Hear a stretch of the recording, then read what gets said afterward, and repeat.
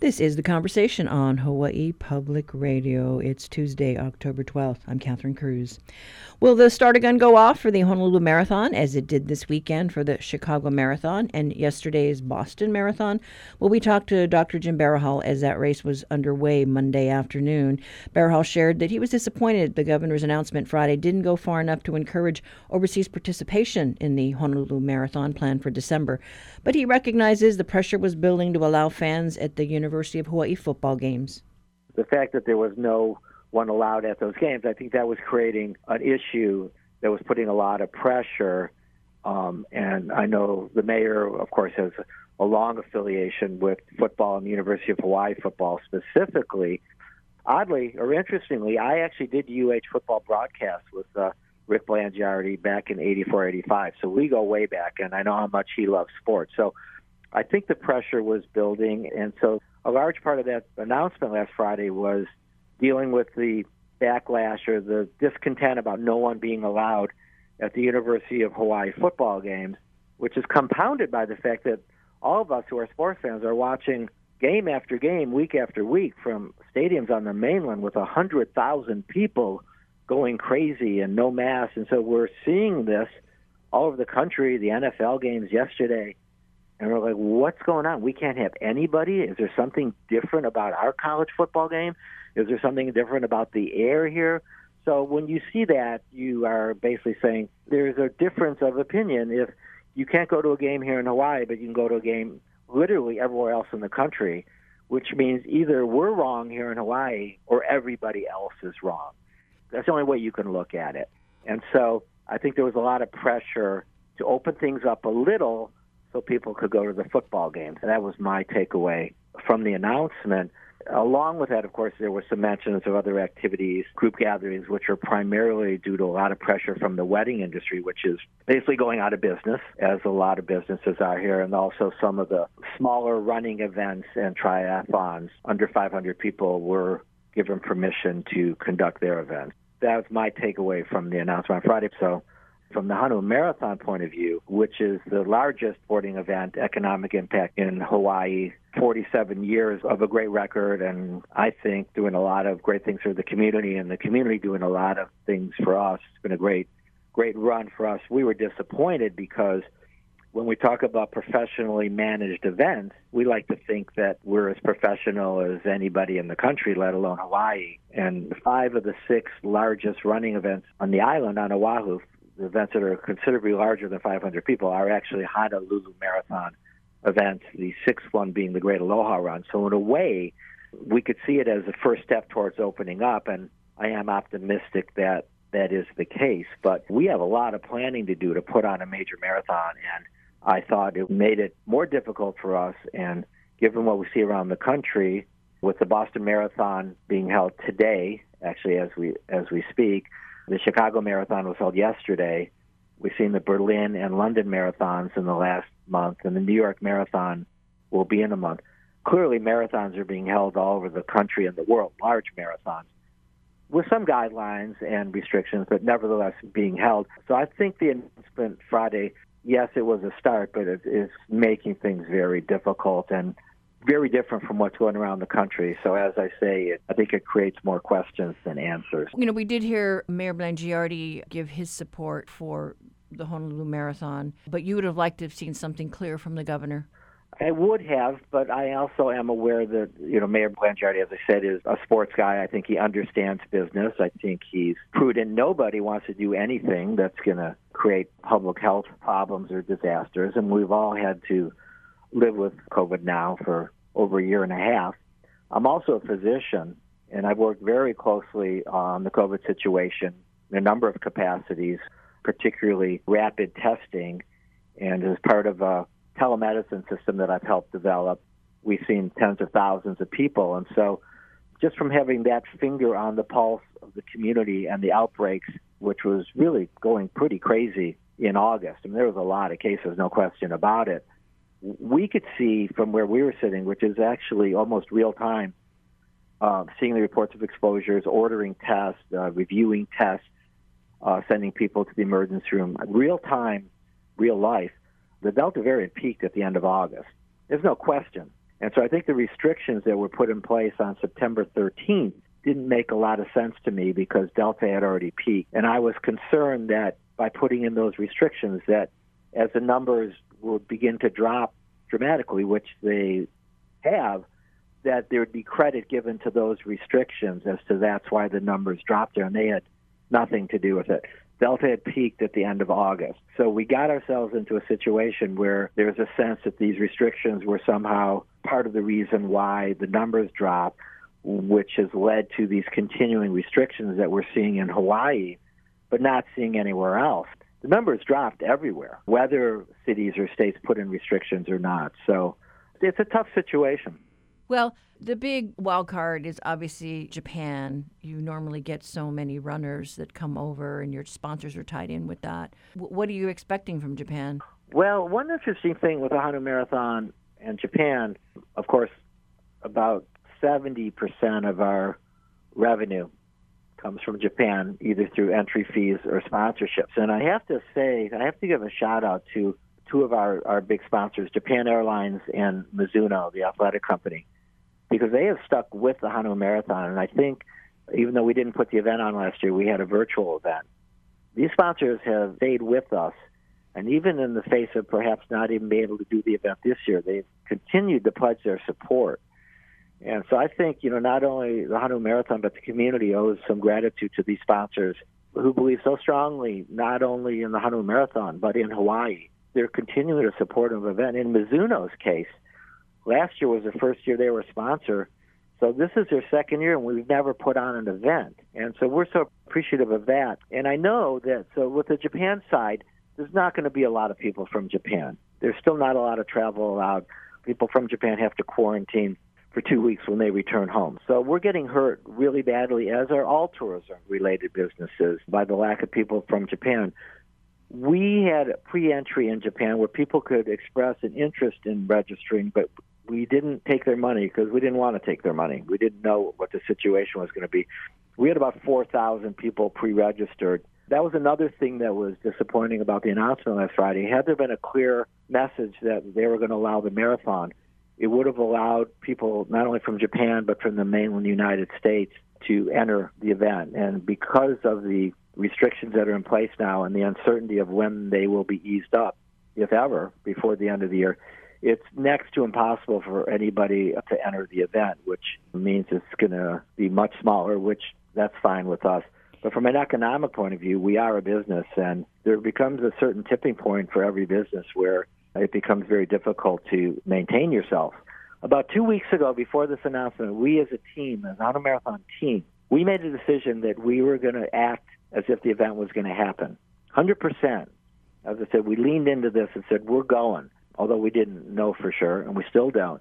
Because to do anything else would meant it would be a self-fulfilling prophecy, and the event wouldn't happen. So we're proceeding as if it's going to happen, but as we've moved deeper into our planning, a number of the vendors that we previously worked with have gone out of business or things have happened to them.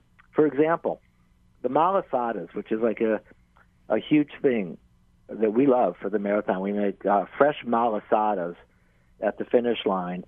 We've done that for a few years. Make 40,000 malasadas.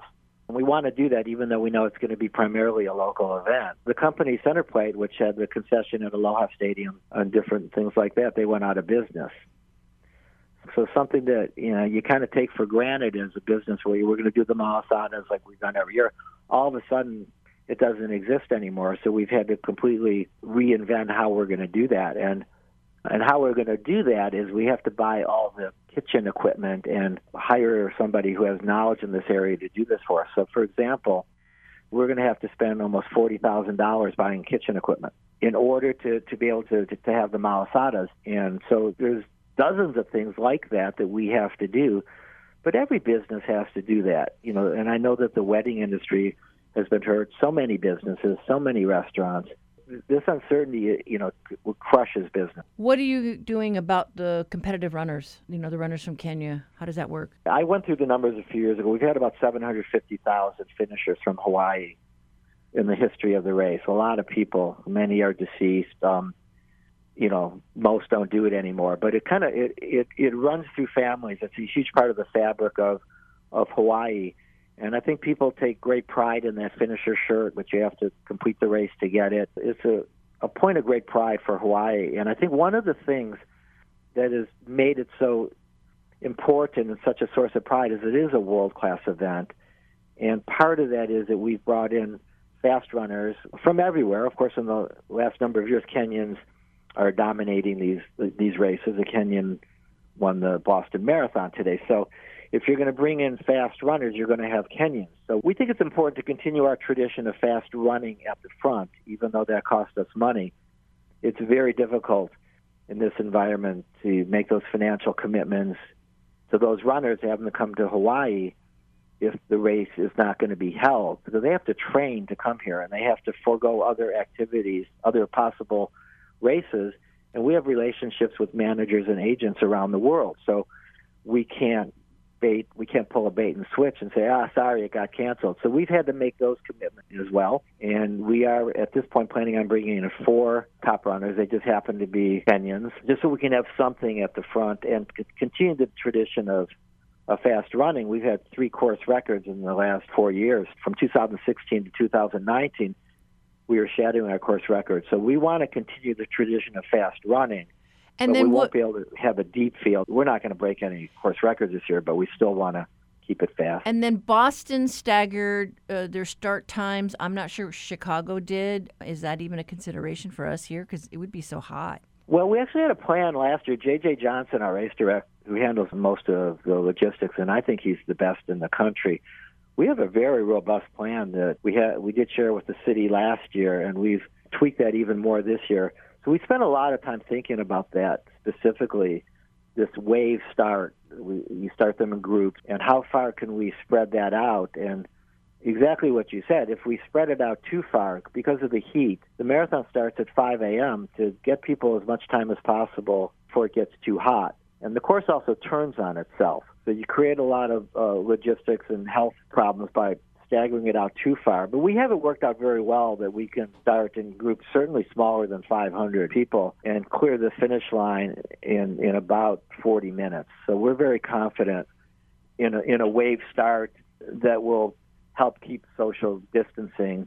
We also plan on having masks for everybody at the start and finish. We just ordered 20,000 masks this week, which is another example of having to spend money to put this on. We also have very cool water containers. It holds about 8 ounces. It's a rubber container. It's going to be logoed, and again, a great expense that we are going to give personalized water container to every participant in the race so they can carry their own fluid to limit the human interaction at the aid stations. We've also, JJ has also developed, I would call them automated aid stations. These are aid stations that they don't require people to hand the cups to the runners. There's basically self-service. And so with their own water containers and the self-service aid stations, we'll be limiting the interaction out on the course. So we've done a lot of these kind of things in anticipation of what we might be allowed to do. That was Dr. Jim Barrahall, president of the Honolulu Marathon, talking about trying to plan for the December event, though it's not clear if the state will okay the premier world-class sporting event. Just recently, the Kona Ironman Championships announced that it's moving the competition to Utah because of concerns about COVID restrictions on the Big Island. Both of those events bring in millions to the state economy.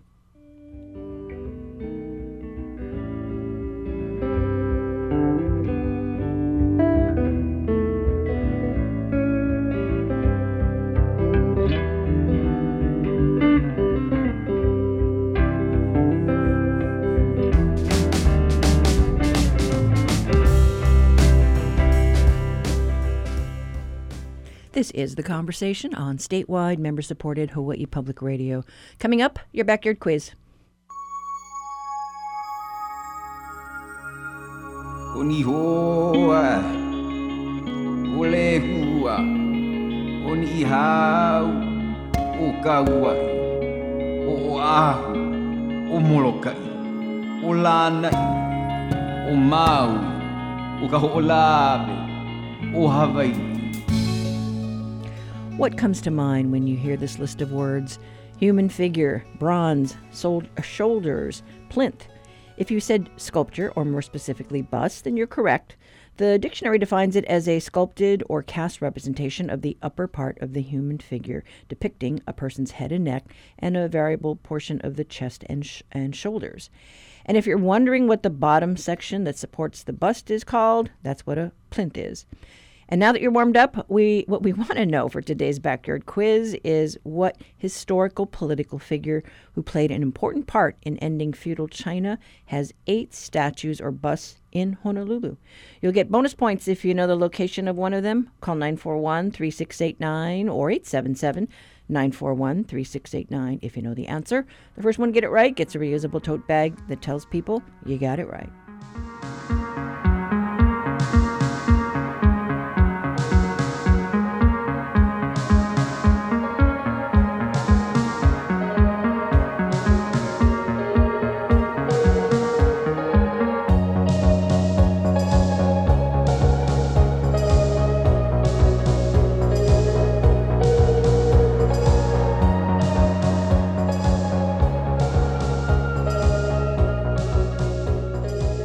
Support for the Backyard Quiz comes from NAREIT Hawaii, which is committed to supporting nonprofits that help to strengthen the community and help underserved families, such as Hawaii Literacy.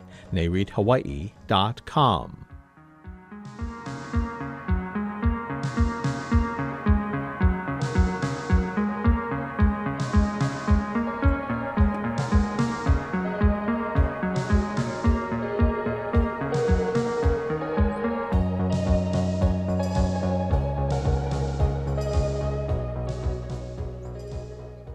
Honolulu Civil Beat's reality check segment today looks at the rising price tag of Oahu's rail project. The city's legal costs in an eminent domain battle could jump from $4.5 million to more than $23 million. Here to tell us more is reporter Marcel Henry. Morning. Hey, Catherine. Good to be back. So, what parcels are we talking about that's going to cost so darn much? Yeah, so this regards basically the HART board is going to have a series of meetings coming up on Thursday, and they're going to discuss authorizing the amount that they're paying in legal fees for this eminent domain battle with Howard Hughes. And so these are parcels that are located in Kaka'ako, Howard Hughes and its subsidiary Victoria Ward, pretty prominent developers in that area developing the upscale retail that you're seeing there with the commercial and also residential, the high-rise condos. So the city needs what amounts to about 2 acres across various parcels that run along Ward Village in Kaka'ako for the rail project. And the city and Howard Hughes remain vastly apart they're in a legal battle, but they completely disagree over the impact and the value of this condemnation for the rail property for 2 acres. The city initially offered $13.5 million for what amounts to 2 acres along Ward Village. And according to new documents, a new slide presentation that was released in advance of these meetings, HART is saying that it believes that Howard Hughes is going to be asking for more than $200 million in damages for this acreage that's needed for rail in Kaka'ako.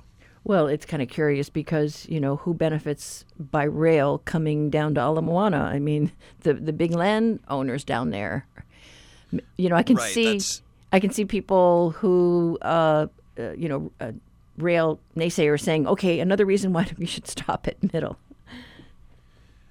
Right, and I mean, this has come up at previous discussions, public meeting discussions, that Howard Hughes on one hand is marketing a lot of Ward Village as the site of a future rail line, but at the same time it's really playing hardball in terms of this eminent domain. We haven't seen a lot of these eminent domain cases go to court. The city has managed to skirt a lot of that, but this is one case. You've got a prominent developer, mainland-based Howard Hughes. They're really playing tough. So tell us about the law firms who stand to benefit. Yeah, so what they're going to look at on Thursday is a potential $7 million increase in the legal fees, and this would go to 2 firms. One of them's local, Starn, O'Toole, Marcus & Fisher, And you've got some big players there. The former Lieutenant Governor, Doug Chin, is one of the directors there, as is Ivan Louis Kwan, who's the former HART board director. Another firm that's going to is called Nossaman LLP, and they're on the mainland, so far as I can tell. Now, what's interesting is that, the fees that were originally approved for this started at $4.5 million. And so now they're looking at a $7 million increase. It would actually bring the total, because it's been gradually climbing, to over $23 million that the city will be expending to fight Howard Hughes over what it sees could be a $200 million take, if it's not successful in this lawsuit. I can just kind of hear the gasps out there amongst our listeners, as they watch the price tag potentially go up. Yeah, this would be a huge increase. I mean, the HART project's entire eminent domain budget is about $200 million. It's in that range. This would be a huge increase to what it would need to spend on property acquisition. Okay, well, all eyes will be on that Thursday meeting. And yep, we know you'll be there. I'll be covering it. All right. Well, thanks so much, Marcel. Thanks, Catherine. Appreciate it. That was transportation reporter Marcel Honore with today's reality check. You can read his story online at civilbeat.org.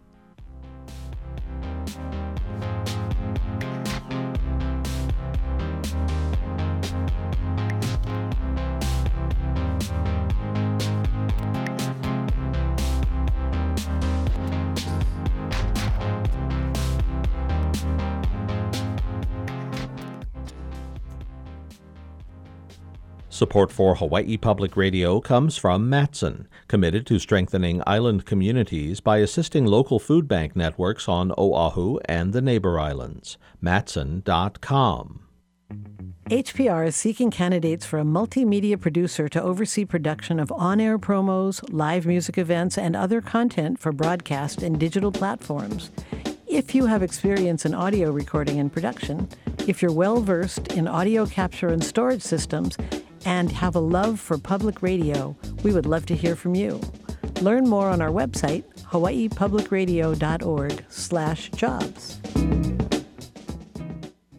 Support for HPR comes from the Honolulu Museum of Art, welcoming the community with a reimagination of its Antiquity and the Body Gallery, featuring a new soundsuit sculpture by artist Nick Cave. honolulumuseum.org.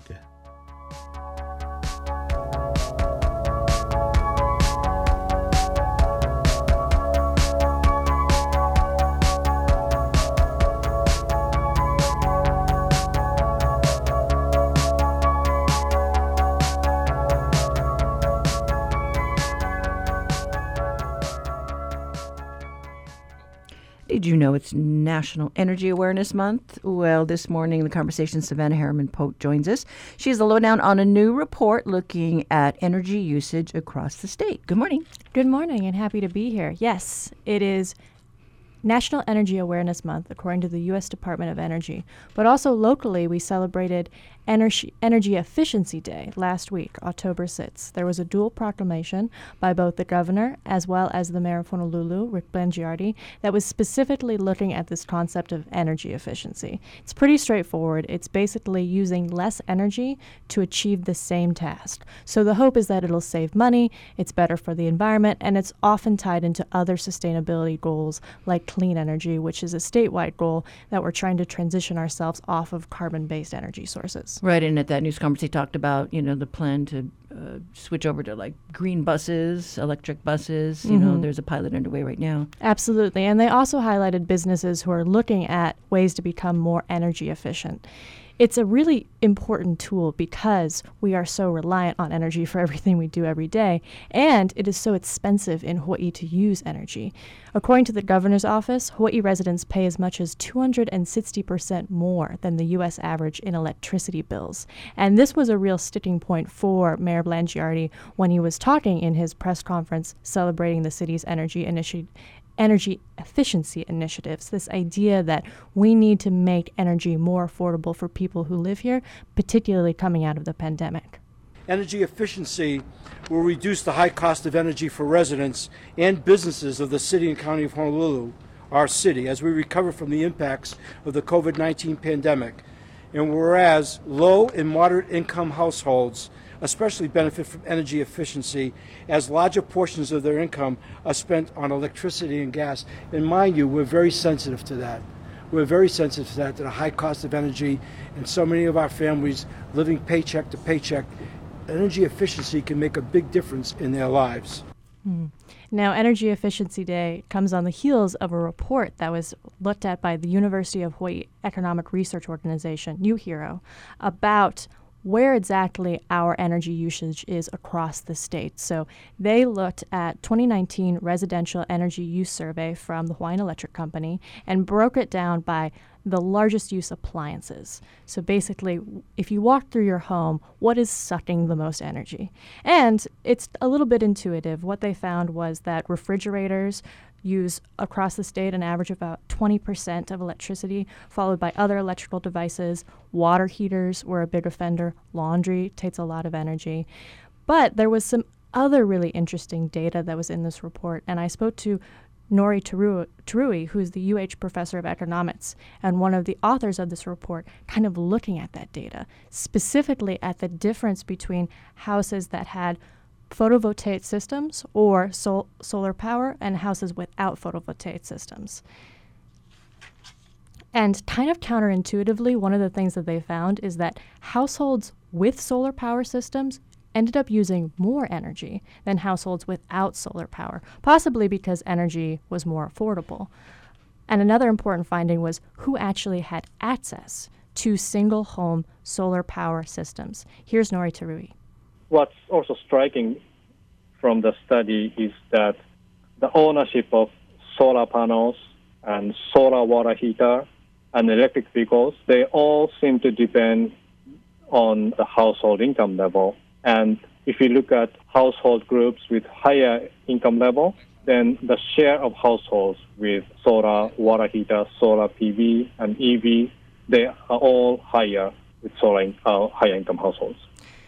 So specifically in his data, he found that 40% of households surveyed that had incomes higher than $150,000 had some sort of access to solar power or solar power systems on their homes.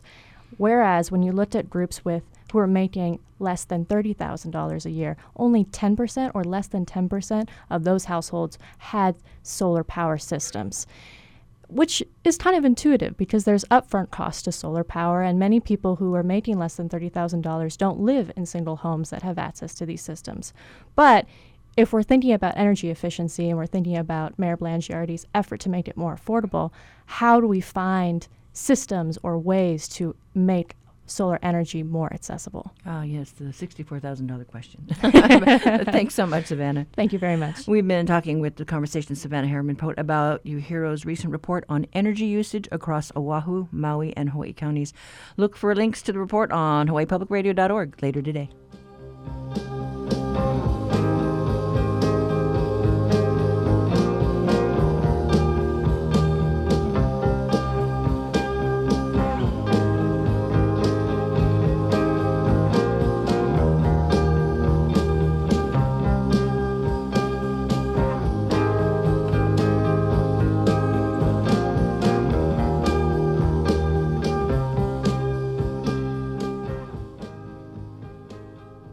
Increasing access to solar power is one of the big reasons behind the Department of Hawaiian Homeland's to propose solar farms on Hawaii Island.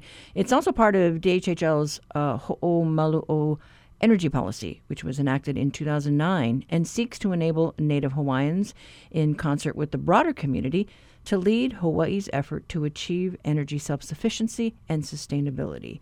The Conversation's Russell Subiano talked with the department's Information and Community Relations Officer, Cedric Duarte, to find out where they'll be built and who benefits from them. If we could just talk, like basics of the proposed solar farms, where it'll be located, how much power it will generate, etc. Right now, the Department of Hawaiian Homelands is pursuing the development of two different solar farms, one in Kauai near the harbor in the industrial area, about 21 acres over there, and that project could be up to about 4 megawatts. And the other location is in our Kalawa lands, which is across from the airport. We're looking at about 30 acres over there and up to about 8 megawatts. Both of those proposed projects would have a solar battery included as well. The power that's generated from these solar farms, do they go somewhere specific? Do they go to the general grid, or do they go to Hawaiian homestead land? The idea behind community-based renewable energy is that the power provided would serve residents who meet 80% or below of the area median income. What the department is proposing here with these two projects is that the subscriber list would be beneficiaries, both homesteaders and applicants on the waiting list, who meet the income qualifications of community-based renewable energy as described by Hawaiian Electric. Where's DHHL in the process right now? I know that there are public hearings scheduled tonight and then Wednesday morning.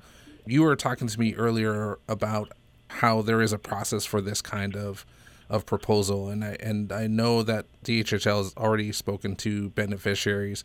So where is the department in the process right now? Department of Hawaiian Homeland is fairly early in the process for developing these projects. So one of the first things that we do whenever looking to work on a project for beneficiaries is we go out for beneficiary consultation, especially when it has to do with what we call a land disposition or providing somebody use of our lands.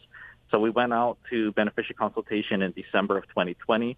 We went back out again in July of 2021 with an update, and the beneficiary consultation report was then accepted by the Hawaiian Homes Commission. And sort of the next milestone for us is to conduct these public hearings so that the public has an opportunity to get their voices and opinions into the public record. And once that's done, really it's a waiting game of when Hawaiian Electric is going to then issue their request for proposal so that our proposals can go forward and, be considered by them. It's just important to note that, anytime you do a renewable energy project on state lands, there's this really long process to arrive at the place where you can submit a proposal. We could submit this proposal and it could get declined by Hawaiian Electric. So we're still really early in the process right now. Assuming that this does go through, how do these farms fit into the department's ho'omalu'o energy policy? I know there's some specific objectives within the policy. This sounds like it could possibly fit into objective number 2. Well, I think one of the things that is really intriguing about community-based renewable energy, at least for DHHL, is, number one, it does fit into the department's 2009 Ho'omalu'o energy policy, specifically probably Objective 4, which we aim to provide energy efficiency opportunities to homesteaders. And with community-based renewable energy, we're going to be able to provide a direct benefit to eligible homesteaders and possibly applicants on the waiting list as well. Usually when the department disposes of land and we make general lease revenue, those funds go into the development of new homesteads or they go into the repair and maintenance of existing homestead communities. Those dollars are largely invisible to the beneficiary community. Community-based renewable energy would allow DHHL to provide a direct benefit and a cost savings on the utility bill to eligible beneficiaries. Oh, that'll be huge with the cost of electricity all across the state. For beneficiaries to receive some cost savings on that end, that'll be huge as well. Yeah, and it's an opportunity for Native Hawaiians to receive a direct benefit. What other sustainable energy opportunities is the department looking at?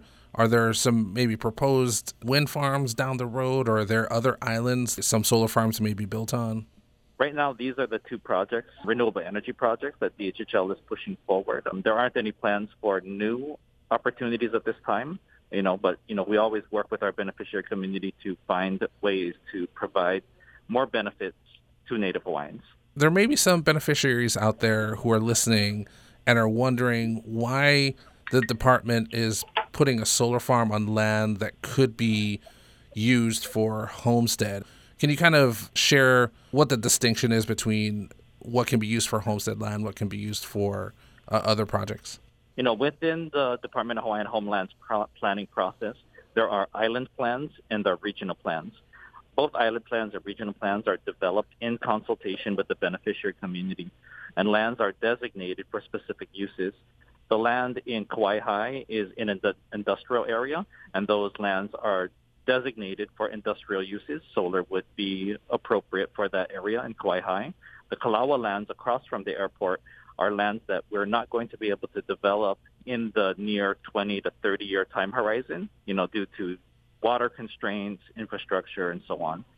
When it comes to building homes, I think sometimes what gets lost in putting together community is the infrastructure. So to me, it seems like it's just as important to have land set aside for Hawaiians to build homes, but also have infrastructure available, specifically power.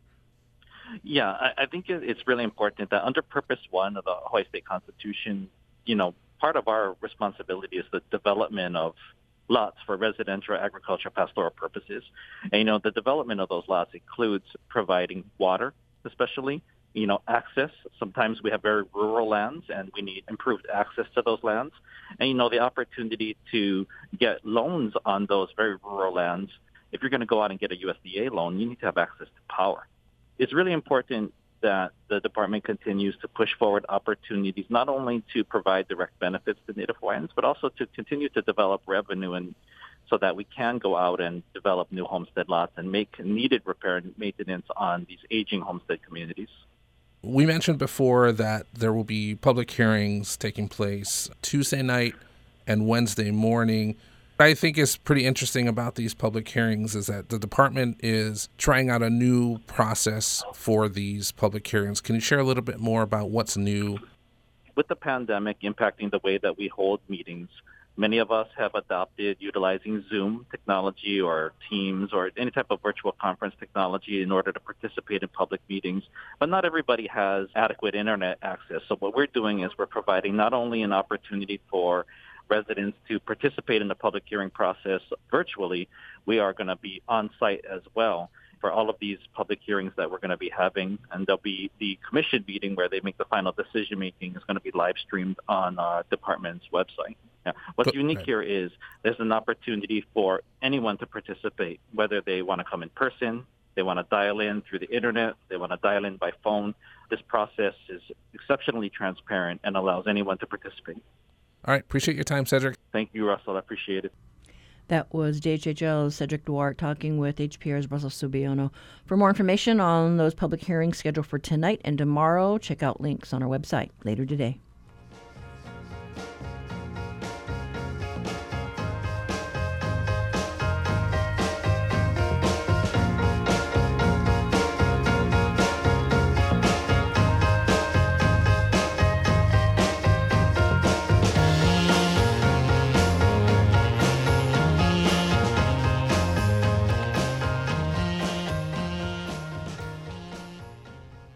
Earlier in the show, we asked you about one of the many statues and busts located around Honolulu depicting the first president of the Republic of China, who some refer to as the father of the nation.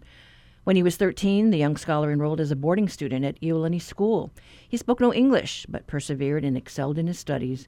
When he graduated in 1882, he was awarded a prize for academic achievement by King David Kalakaua. The future political leader would also attend Oahu College, now known as Punahou School, for one semester before going back to China. In 1911, he made history by leading the overthrow of the Manchu dynasty.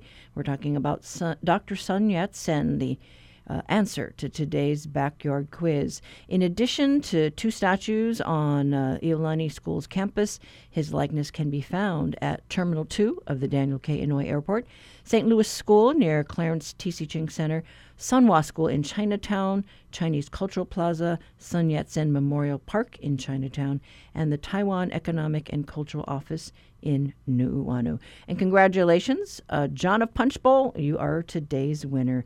And mahalo to listener Peter Rozag for suggesting this quiz. If you have an idea for a quiz, send it to talkback@hawaiipublicradio.org.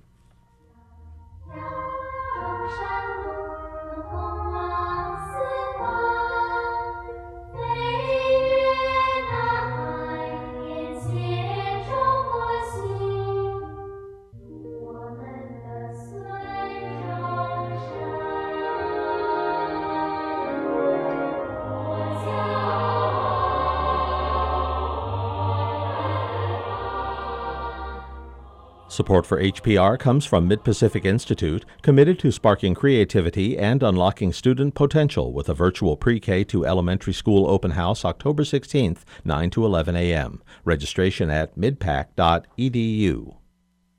What determines your happiness? A happy life, a good life means getting rid of all those negative emotions. Oh, if times are bad, if the world's falling apart, then I definitely can't be happy. Wrong. and wrong. We'll talk about why science says, even with every problem in the world right now, you deserve to be happy. I'm Meghna Chakrabarti. That's on the next On Point. Beginning this afternoon at 2, Following the World. Support for Hawaii Public Radio comes from ProService Hawaii, offering advice to employers on managing business challenges due to the coronavirus. More at proservice.com/COVID help or by calling 808-207-7634.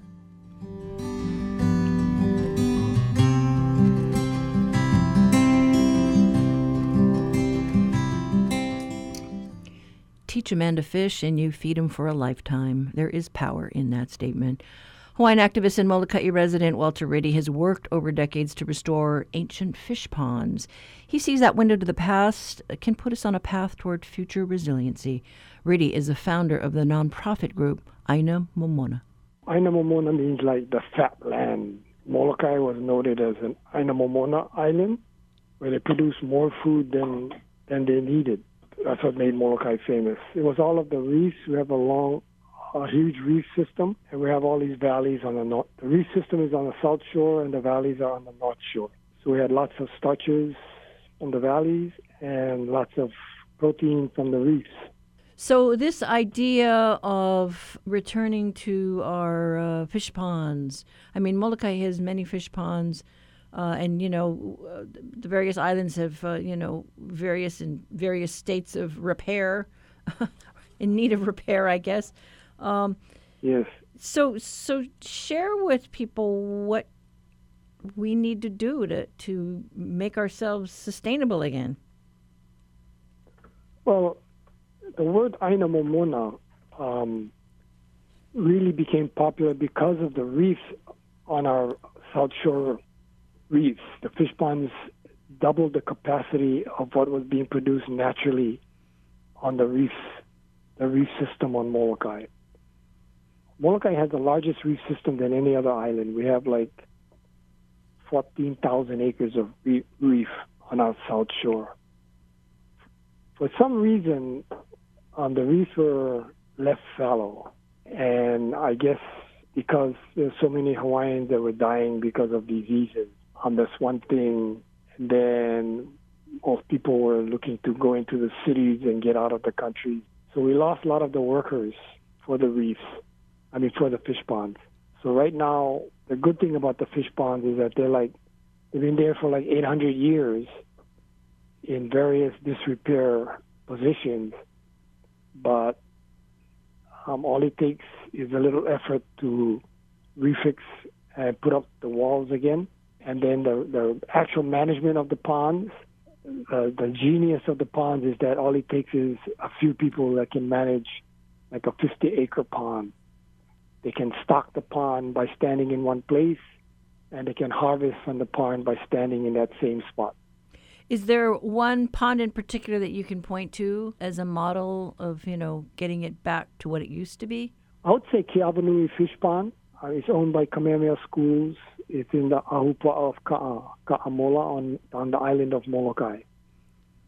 That one, we fixed the walls twice on that one. About 2,000 feet of wall. We finished fixing the wall, and 2 days later, Fukushima happened, and a tidal wave came and knocked down the walls, and we had to start from scratch again and rebuild all the walls. And so, what kind of fish are we harvesting from there? The fish ponds, you raise herbivores, fish that eat limu. You don't want to raise carnivores because carnivores, the big ones eat the small ones. So we have a few carnivores in the pond to take care of any of the fish that has diseases. But the trick is to manage the carnivores. And basically, the fish ponds, it feeds itself, and there's a very limited impact on nature because everything produces in that pond is produced by nature. Nature comes in and changes the water twice a day with high and low tides. So the moon is the one that keeps the water fresh in the ponds. And all we do is make sure that there's a lot of limu that's growing in the pond so that the fish can survive, because they don't eat each other, they eat limu. The interesting thing about fish ponds is that the state of Hawaii's laws says that anything below the high water mark belongs to the public. The only thing that is private that is below the high water mark in Hawaii are fish ponds. So fish ponds are considered lands. They have tax map key numbers and they're private property. So the ability to use these fish ponds to raise food is still available, and they're private property. All it takes is a little bit of effort and some knowledge of how to raise herbivore fish. And what do you say to people who might throw out that it may be good to do what you're advocating, but it's not enough to feed all of our people? Yeah, see, I guess the idea of making money and feeding a lot of people is to cram as much fish as possible into every square foot of water. And the more you can cram into that square foot, the more profit you make, the more people you can feed. And that's been basically the style that has bring forth putting in too much food, processed food, using soy as a protein for the fish. And when you cram a lot of fish together, you have diseases that happen really fast. So the idea that the Hawaiians had is allow nature to run itself naturally. So a fish pond would probably feed one ahupua'a. So one fish pond cannot feed the whole island. So that's why in Molokai we have like 70 fish ponds. But the idea is to have a lot of fish ponds and to raise fish in a natural environment, in a natural way. For us on Molokai, we're trying to figure out our future. And we're beginning to realize that in order to know what our future is, we need to understand the past. The past is like a window to your future. So you use everything that worked, that was successful, and you discard the things that are not successful because your kupuna didn't use them. On Molokai, we're looking to make Molokai again aina momona by looking to the past. And so you're a little bit wary about these proposals for industrial aquaculture farms. Yeah, I'm really wary because the environment is really under stress. Climate change is like warming up our water temperatures. It's having negative impacts on the coral. Anytime you have negative impacts in the system, it affects everybody in the system. So with the higher tides and overfishing and climate change, contamination from nuclear waste from Japan, plastics in the water, fishermen using long lines and massive nets, all these are negative impacts of making our natural system that is there to feed us dangerously collapsing here. So when now these people want to go into Eva and put these giant net pens to feed fish, and nobody understands the negative impacts from diseases when you crowd fish into one small space, or diseases from throwing all of those soy protein food into the water, and how we don't understand all of the other negative impacts in the system. And if you add these negative impacts to the climate change impacts, and the other thing I worry about is that the Eva Plains is being developed, and that's where all the industry is on Oahu, and that's having an impact on the ocean. We have all of these oil tankers that could, I don't know if they ever had oil spills, but when you turn the television on, you can see oil spills all the time. There's a lot of negative that's going on in the ocean, and I see this idea of raising fish in close quarters, tons of fish, as adding to that list of negative impacts, because there's no proof as to what kind of negative impacts all of this is going to have.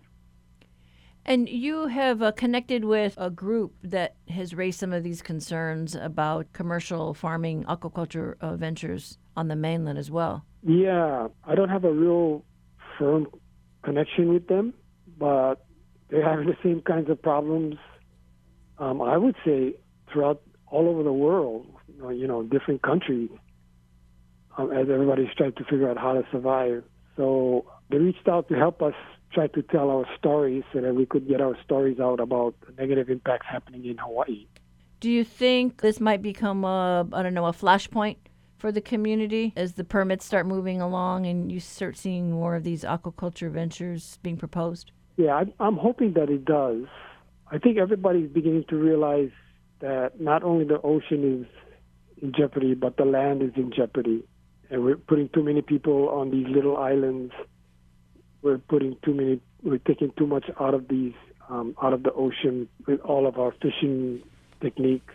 Sooner or later, people are going to just realize that everything is going downhill, and we're reaching a tipping point in our environment. So people begin to realize that there is a lot of negative impacts and that our environment cannot handle much more.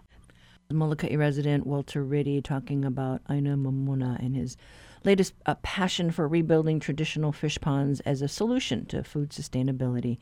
The New York group that he has linked with is Don't Cage Our Oceans, a coalition of groups which is pushing back against industrial aquaculture.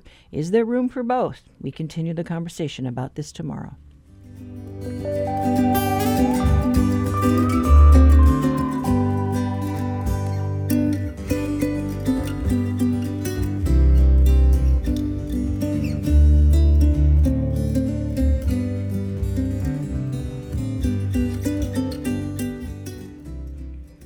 Well, that's it for us. Tomorrow we plan to hear from Hatch Blue as we talk about offshore fishing farms.